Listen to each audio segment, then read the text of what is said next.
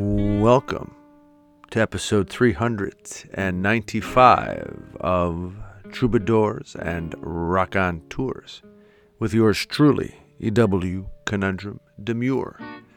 On this week's episode, we feature a grand conversation with regular contributor, American journalist, acclaimed Mr. Seamus McGraw. We talk about crisis, paying the bills, the state of political affairs in the U.S., demanding a public accounting, truth and reconciliation, seditious assault, concept of decency, exceptionalism, among other intriguing ideas and insights. Yes, a grand conversation, once again, with Seamus McGraw. We feature an EW essay titled Age Old, share excerpts from Buddhist monk Thich Nhat Hanh's book called How to Fight, and we have a poem titled True. And of course, all of this is infused with the wonderful energy of several great tunes. It's so nice to have you with us during this post-Trump era. Let's get to it. Episode 395 of Troubadours and Raconteurs.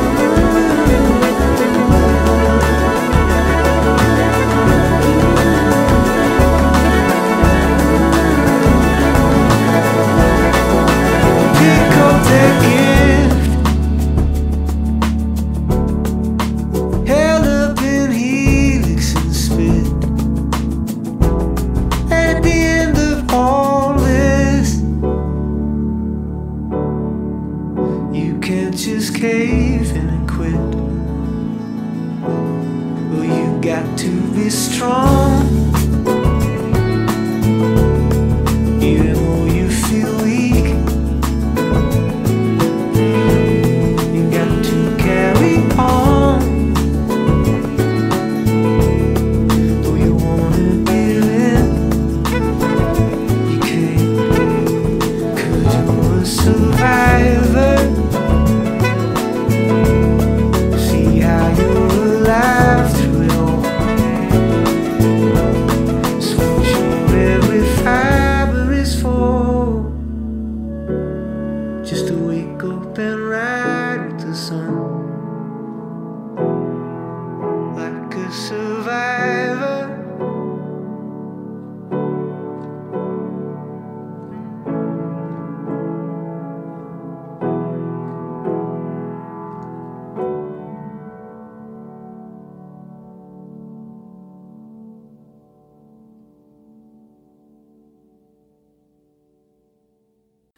Age old, dancing on a rock in the rain, as the highway roars far away, the sound into my enclave outside this window pane.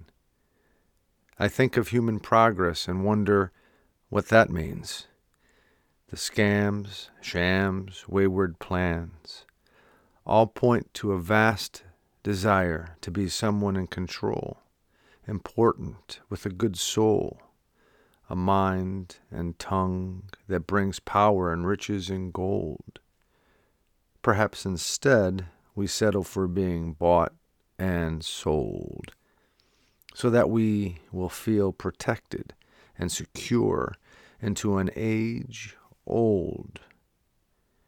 Is it not yet time to stand up together as individuals in the name of all you cherish from your history of knowing what is good, kind, ethical, strong, loving, beautiful, and true? Is this not about living here and now for peace and justice, with a thoughtful approach and inspired gait, instead of cynicism, fear, and hate?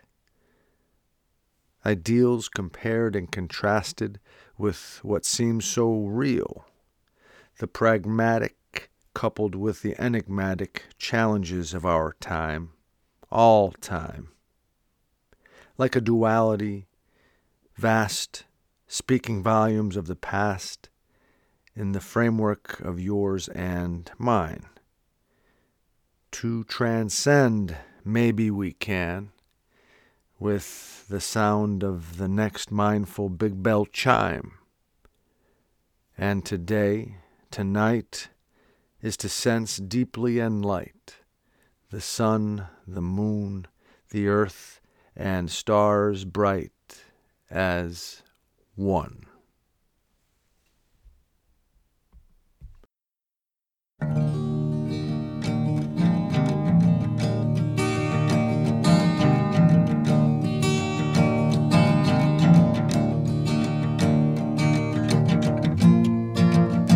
I saw it written and I saw it say,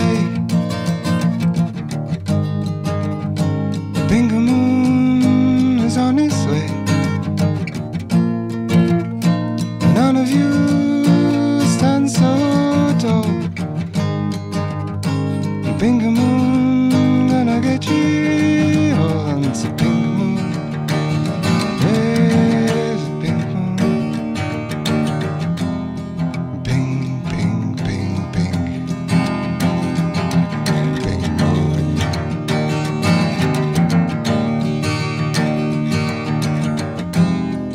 Bing, bing, bing, bing. Bingo Moon.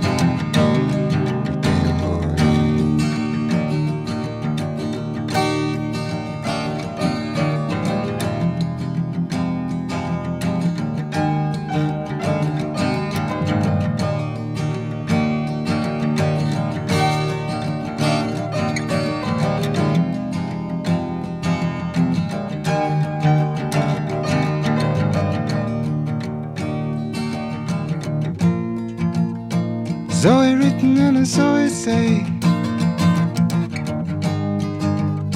the Bingo Moon is on its way.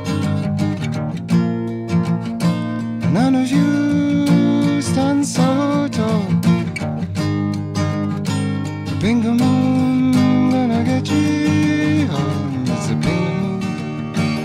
Yeah, it's a Bingo Moon.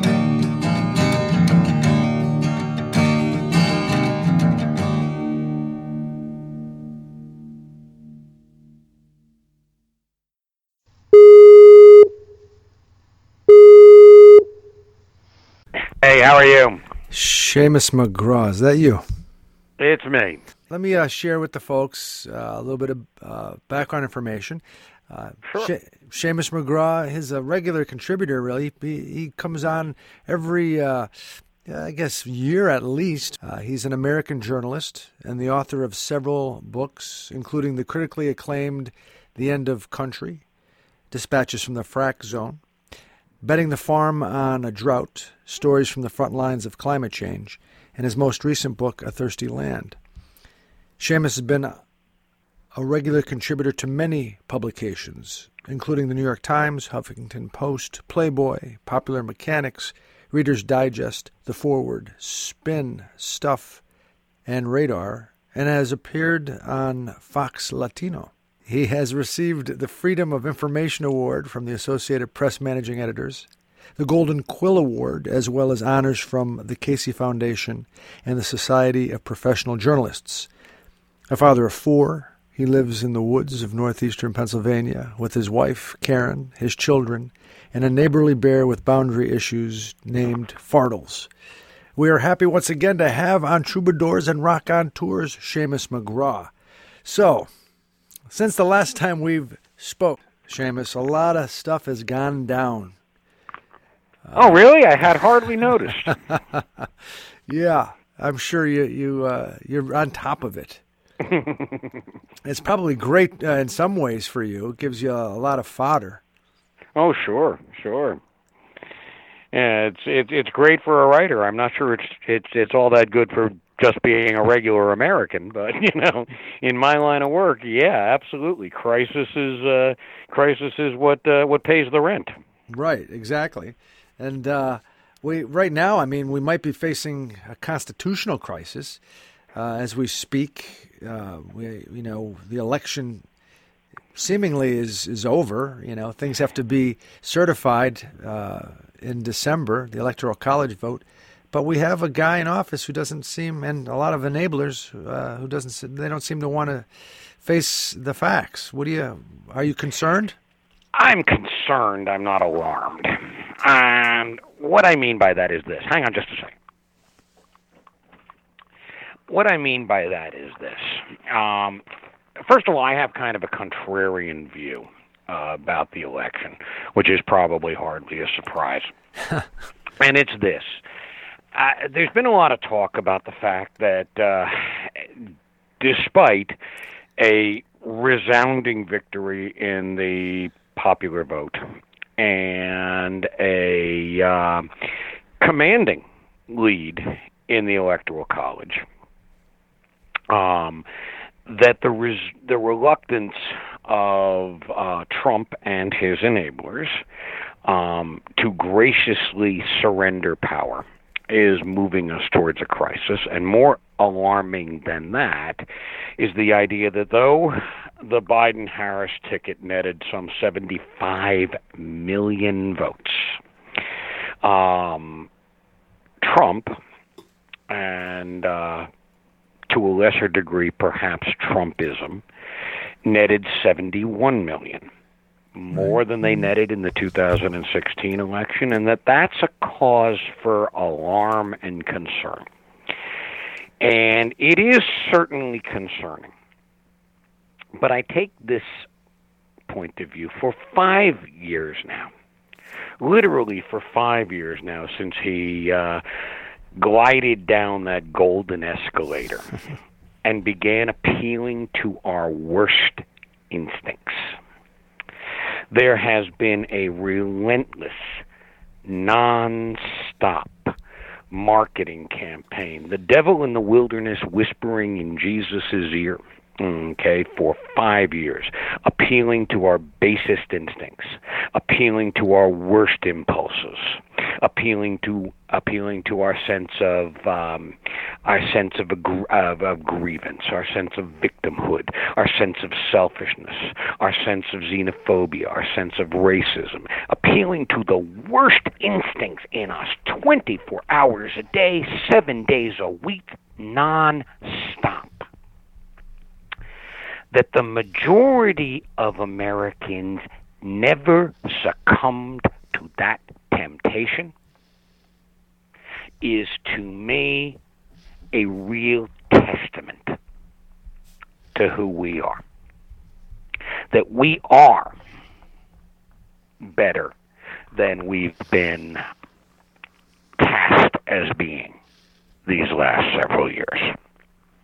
Now, among that 71 million who voted for Donald Trump in this election, there is some subset of that group that has been with us always.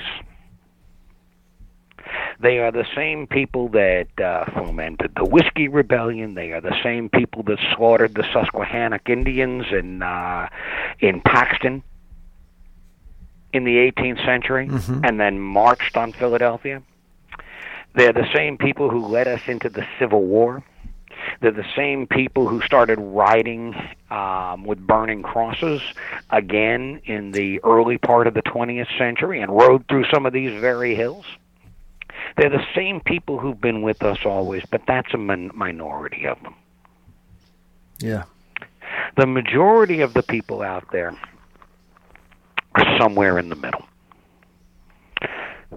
Susceptible to temptation, okay, but not, I don't believe, beyond reclamation. So they're not. And so this nonsense that's going on right now with, this pathological narcissist who literally does embody, I think, the worst of who we have ever been, that he's resisting is just, it just shows how futile and impotent his efforts are. We will move through this. We will move through this. This time, however, I think we need to do something different, D.W. What do we need to do? And what I mean is that in the past, that 1/3 that he represents, okay, that he embodies, okay, that 1/3, we have confronted them regularly throughout our history. We have confronted them regularly throughout our history. And every time we've done that, we've driven them back. We've defeated them. Because the moral arc of the universe does bend toward justice. Because it's in our interest. The thing is that after every one of these occasions, we've let these guys slip back under the rocks from which they slithered. Okay? We've turned around, and in the interest of national healing, we've said, you know what? Let's let bygones be bygones. I don't think we can do that this time.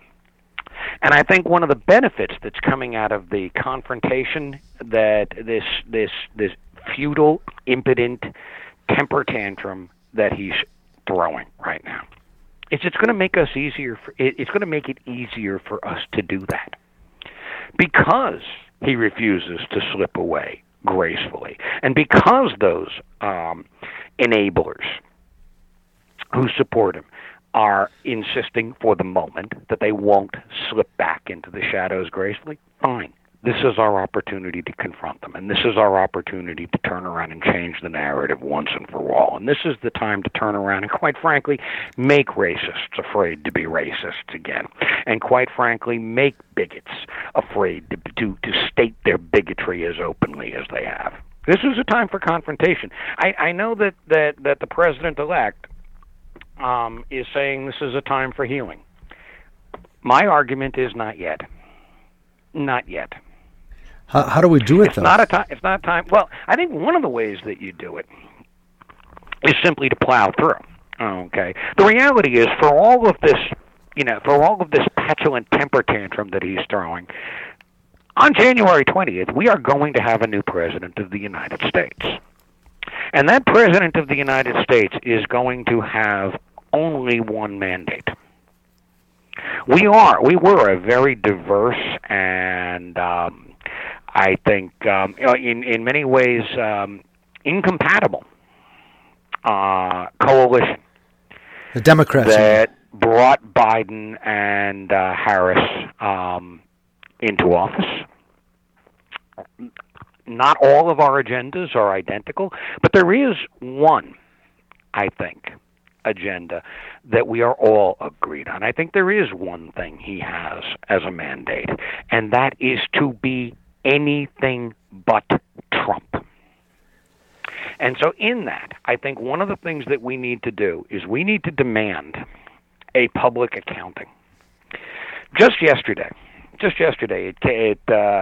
the ACLU and the lawyers that have been working on this said that 500 and some odd children who had been ripped from their parents' arms, literally, okay, at awful. the border. Awful. Was now 666. The irony of it being 666, I think, is stunning. It is. But there is within that actual crimes that have been committed. There have been, over the course of the past 4 years, a myriad of crimes alleged against this administration with pretty compelling evidence presented. Financial crimes, crimes, we did not lose the argument on whether or not this guy solicited and benefited from the predations of foreign governments. I think it was certainly proved that he did attempt to extort another country into supporting him politically by turning around. Ukraine, exactly. Okay. I think what we need to do in order to turn around and create a public narrative is emphatically and relentlessly pursue every one of those crimes and have these things aired publicly. Because you know what, EW? We are the stories we tell ourselves. That's who we are. We are our narrative. And our narratives are cast in very often, our narratives are cast in the storytelling of court. And I think that's what needs to happen now. I think there needs to be a relentless pursuit of literally. I'm calling for a what amounts to a Truth and Reconciliation Commission. Like was done in South Africa with exactly, because we have only now narrowly dodged a bullet, and the circumstances that gave rise to this seditious assault on every institution in America over the last 4 years. The circumstances that gave rise to that, unless we turn around and address this head on, we are going to, at some point, face that same 1/3 coalescing around another demagogue, but a demagogue who is smarter and more skillful, shrewder, and better positioned to do permanent and irrevocable damage. I know to this country. It's amazing because I think you're saying, and I agree wholeheartedly with you, that it's really sort of depressing that so many of our fellow citizens, 71 million, would be suckered in by a buffoon like Donald Trump. So if you get somebody in there that's just a little bit less of a buffoon, or even a great politician, wow, Mm-hmm. we could. I mean, right. we could really be looking at some major Absolutely. Yeah. Absolutely. And but the thing is do not lose sight, EW, of the fact that 75 million Americans, no matter under incredible duress, to buy into this nonsense. Right. Yeah, literally a 5-year-long infomercial of just depravity. I am impressed. It would have frankly been easier to accept.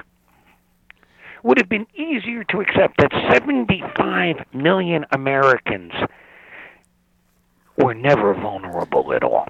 No, and I want to throw one other thing out. The idea that it is true that in some places, Trump and Trumpism enlarged their margin at the polls. We did too. Okay, people of dignity, grace, and decency. I would argue that I haven't seen any proof so far that there are more of them or that there are more of us. Just that in this particular incident, more of them and more of us went to the polls. They've been out there. Okay, it's just that this time they voted. Right. I am sort of inspired by the fact that we beat him. I was hoping for a landslide, and I guess it does reveal in stark relief who we are, and we do have to address that. You're right. Truth and reconciliation. Are you that different personally, EW, than we are as a nation? Am I? Yeah. I think. Great question. I think I'm on my best days. 75 million to 71 million, good over bad. Yeah. This is who we are. Yeah. This is who we are as a nation, and this is who we are as individuals. Right, and our history informs that. That narrative. Right. That we are exceptional. Right. I wanted to get into that. Are we exceptional? Right now. I think we are.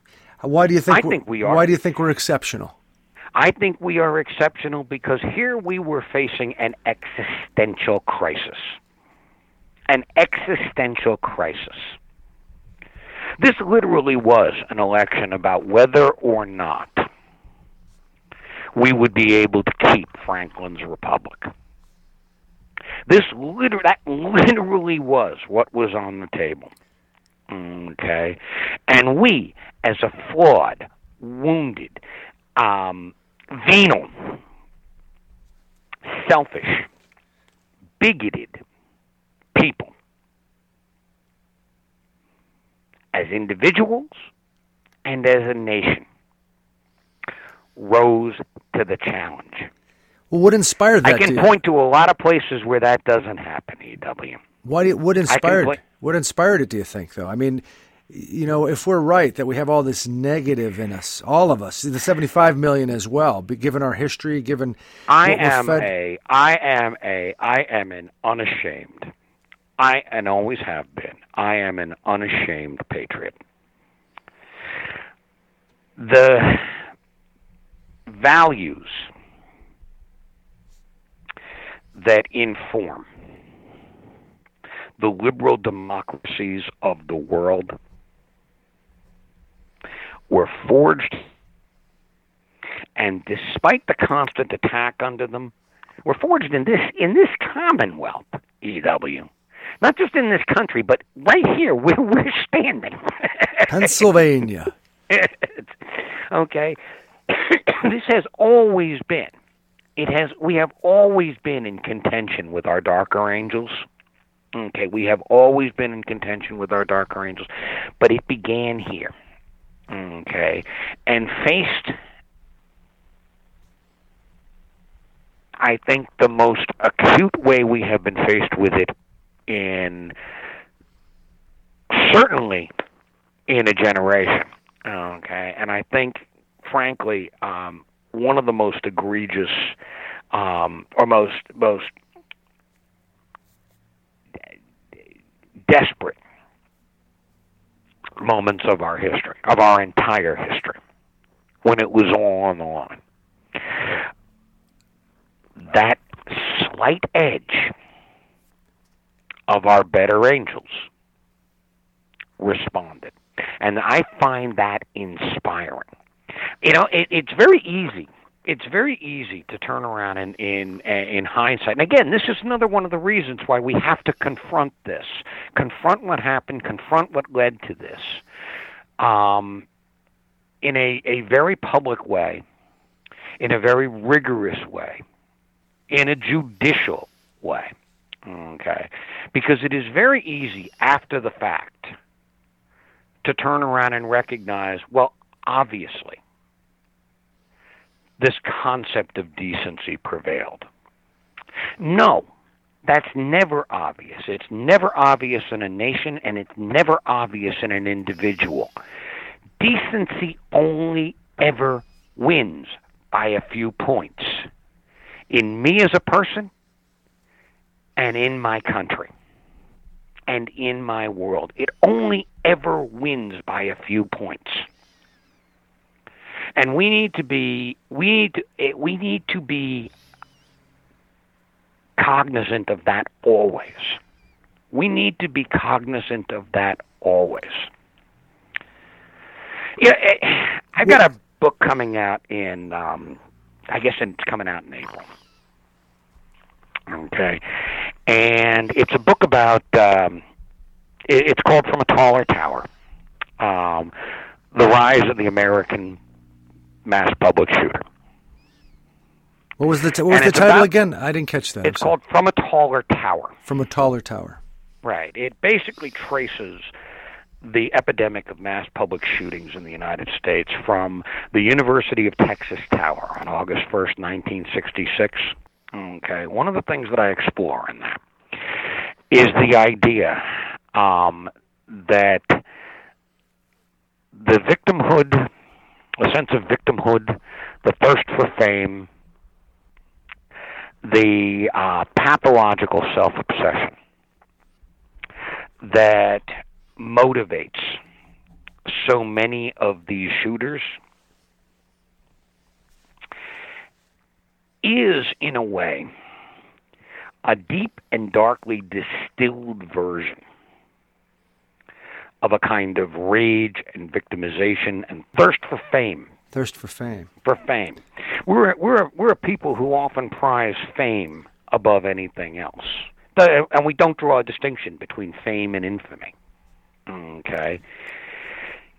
The argument that I make is that you can see all these warning signs among these shooters, and in hindsight we turn around and we say, well, they did this and they did that and they did the other thing. Okay, they said this, they were there.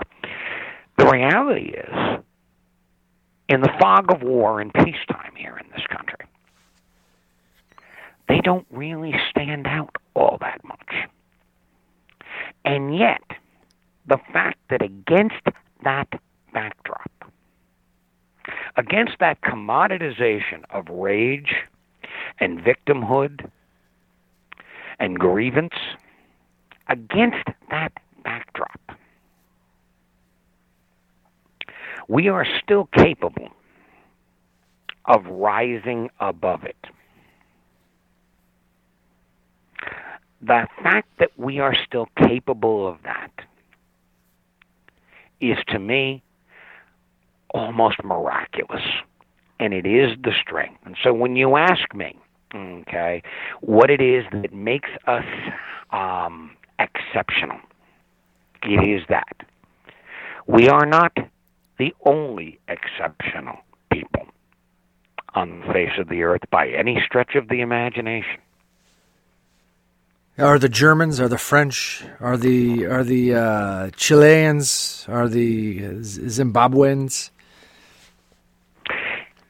Among some, it is ethos. Among others, it's simply a choice by an individual. We're one of those places, and we're really the first, I believe. And because of that, we have an obligation. When you say exceptional, imply a native grace. It doesn't imply a superiority, except in obligation. Because of who we've been, for good and for ill, we have a greater obligation, I think, to face down our own weaknesses, our own perfidiousness, our own vices. I think that is part of our national ethos. I think that is one of the things that makes us a country. So it's not just the idea that we're exceptional, that we're better. Okay? No, that's not what I mean by exceptional. We are under an obligation. We have an obligation to the rest and of the that world. Obligation is first, and it is to the rest of the world. Okay, but it is most of all to each other and to ourselves. It is always, always, always a game of inches. It is always a game of inches. And what about that 1/3? As Hillary Clinton probably would call them, the irredeemable deplorables. Could they ever be changed? Or are they always going to be there? As you said, I don't know.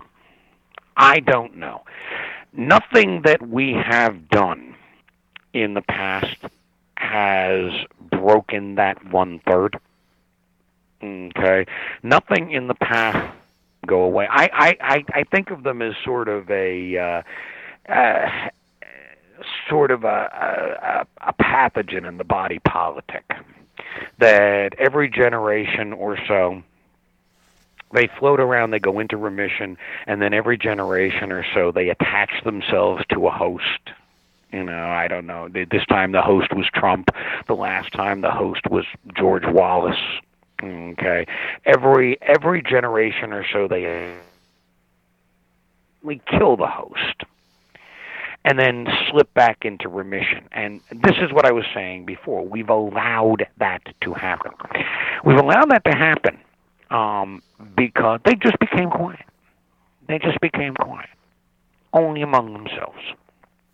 It's the only time you ever heard anything, was only among themselves. And then when they felt that they had permission or an opportunity, they begin to turn around this pathogen back into the system. And we've allowed that to happen, always in the interest of national healing. Okay, it's time for us to come together and move on. Can't we all be friends? Let's move on. We've allowed myths to be created. After the Civil War, we created the myth of the great lost cause to turn around and sanitize what was done there. We've done this time and time and time again. This time it's going to be more difficult for them to do that. Because, a generation ago, they hadn't posted every word, every thought, every malevolent impulse on Facebook and Twitter. Those things last forever. EW. mm-hmm. It's going to be much more difficult for them to pretend in silence that they were simply innocent bystanders. And we need to continue to hold them accountable for what they've said and what they've done. Excellent. I think that's a good place to pause this time. Seamus McGraw, American journalist, author, Pennsylvanian. Proud Pennsylvanian, EW. Proud Pennsylvanian. I hear you, brother. And you have a new book coming out in April. From a Taller Tower. The Rise of the American Mass Shooter. Excellent. People can find that on Amazon and such? Yeah, in fact, it's available for pre-order now on Amazon. Seamus McGraw, it's wonderful talking with you, sir. I look forward to our next conversation, and we'll see at that point how things have transpired. Okay. Good talking to you, EW. Same here. Take care. Bye-bye. Get past the people, get past the hitman. Get on down now. I wanna get on the good foot. Good foot. I got to get on the good foot. Going down to the crib and let all hang out. Where sober people know what it's about done. Going down to the crib and let it all hang out.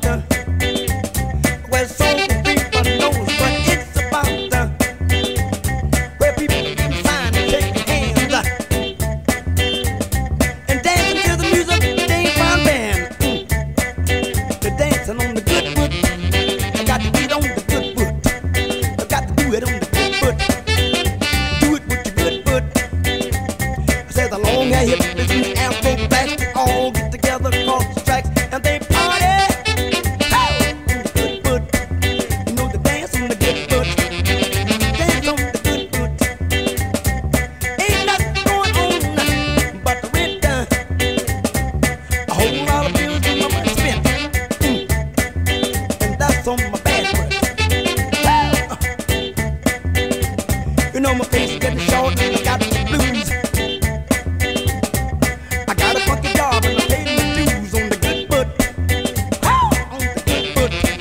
I got to get on the good foot. Hey, on the good foot. Get on the good foot. Come on now. Hit it there. You got to get it. Get it. Shop it now. Come on, get it done.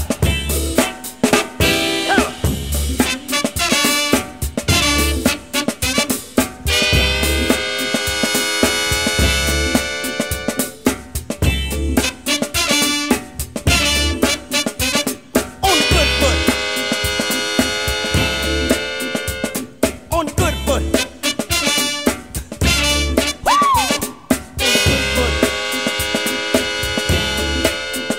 Get on the good foot.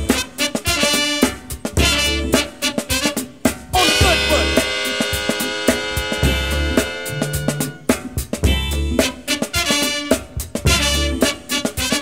On the good foot. Woo! Get on the good foot. On the good foot. Bang! Bang down. Get it down. Get it down. Oh! Down the bass. Play on it now. Come on. Get it down. Get it. Get on the good foot.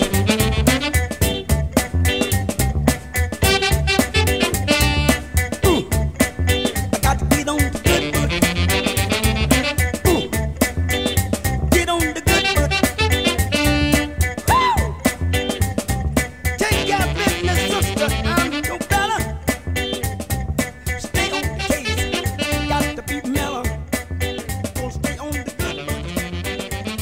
Ha. I don't know what he say or she say or whether.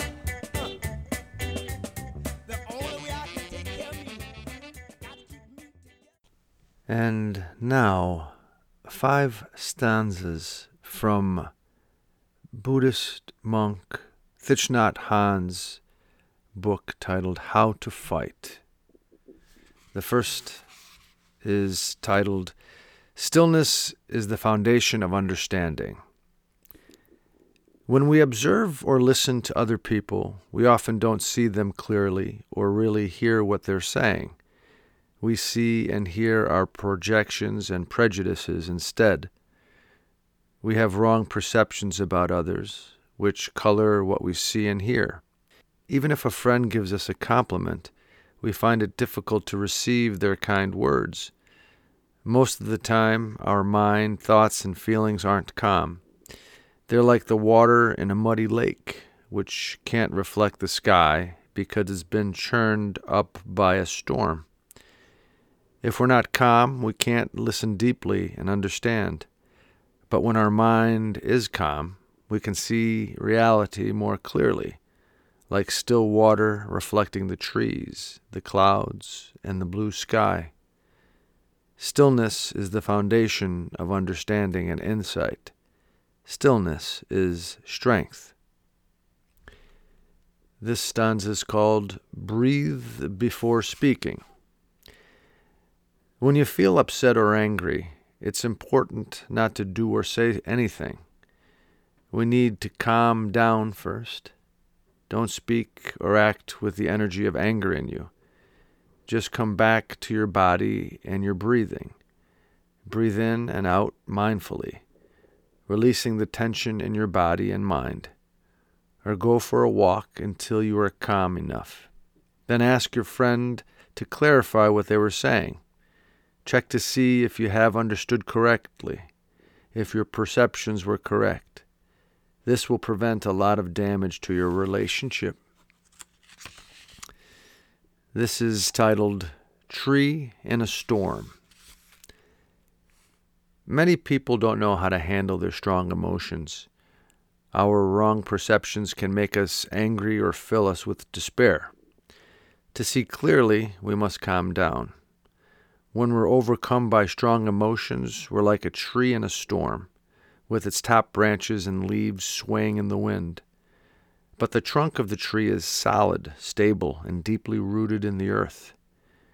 When we're caught in a storm of emotions, we can practice to be like the trunk of the tree.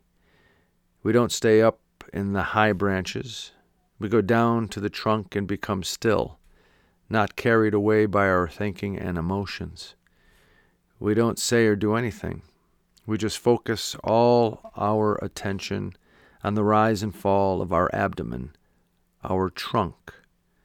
This protects us from speaking in anger and saying something we may regret. This is titled Acting Out. Some people believe that suffering, anger, and despair are poisons and you have to get them out of your system.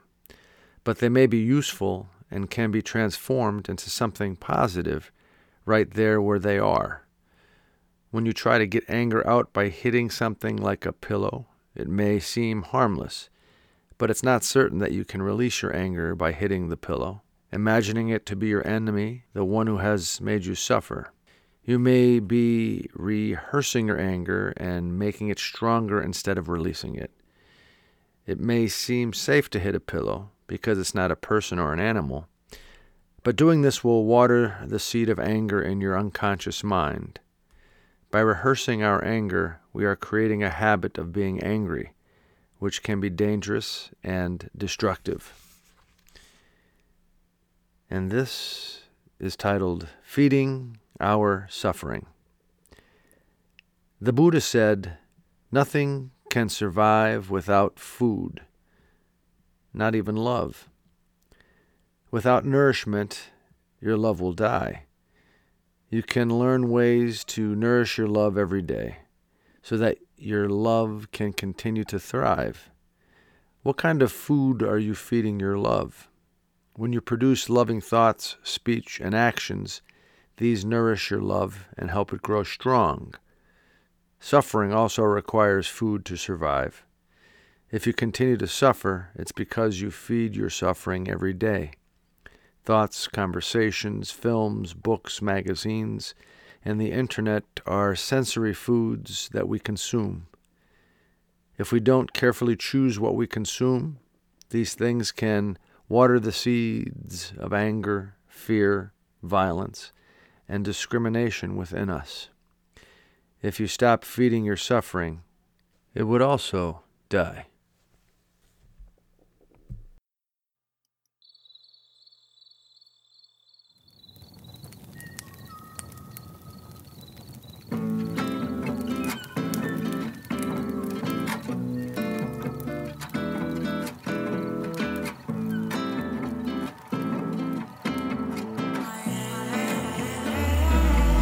Searching for balance, praying for clarity.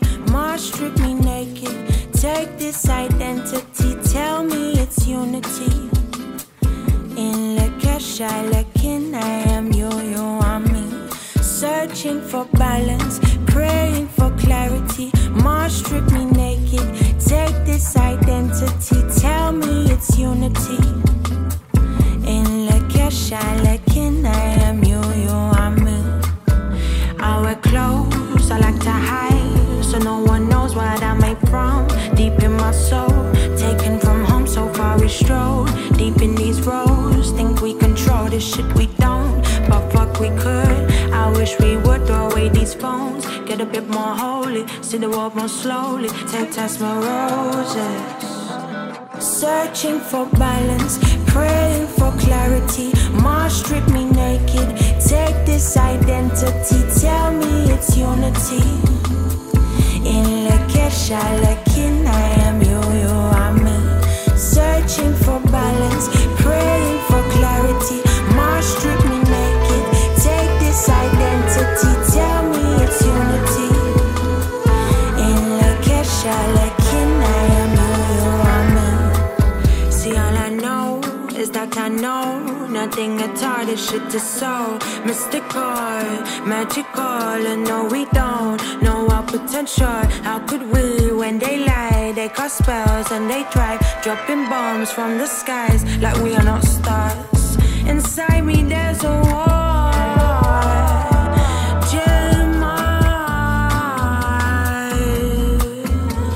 Jeremiah, searching for balance, praying for clarity.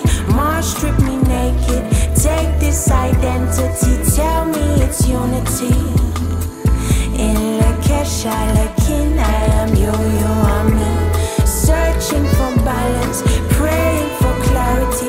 Mars strip me naked, take this identity, tell me it's unity.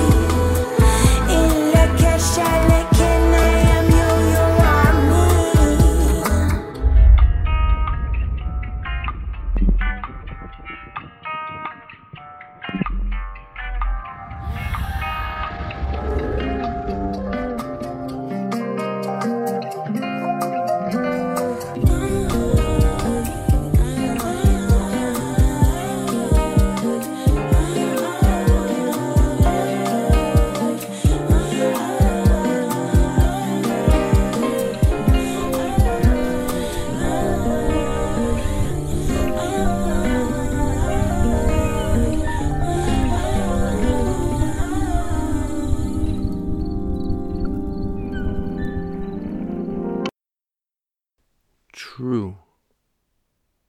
2 brown basketballs and an orange pumpkin glazed wet with morning mist down the front stoop into the front yard of grass, wet too on my open-toed sandals.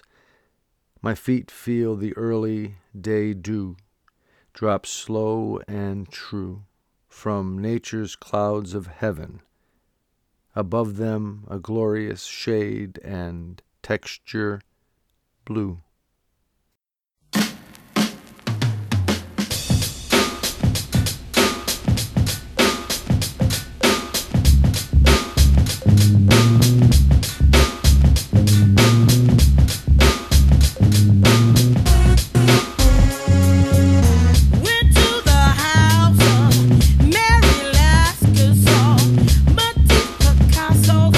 Wars and Gauguins, golf carts and flowers.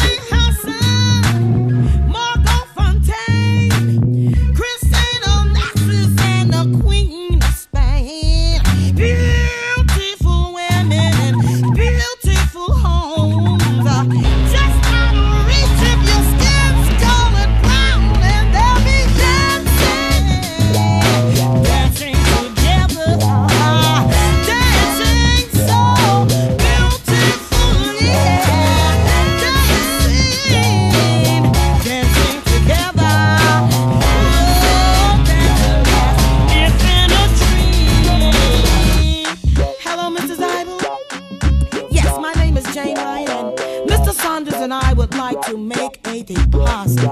Now listen. Breakfast with George, disco with George. It must be us who truly serve and we are dancing together, dancing so beautifully,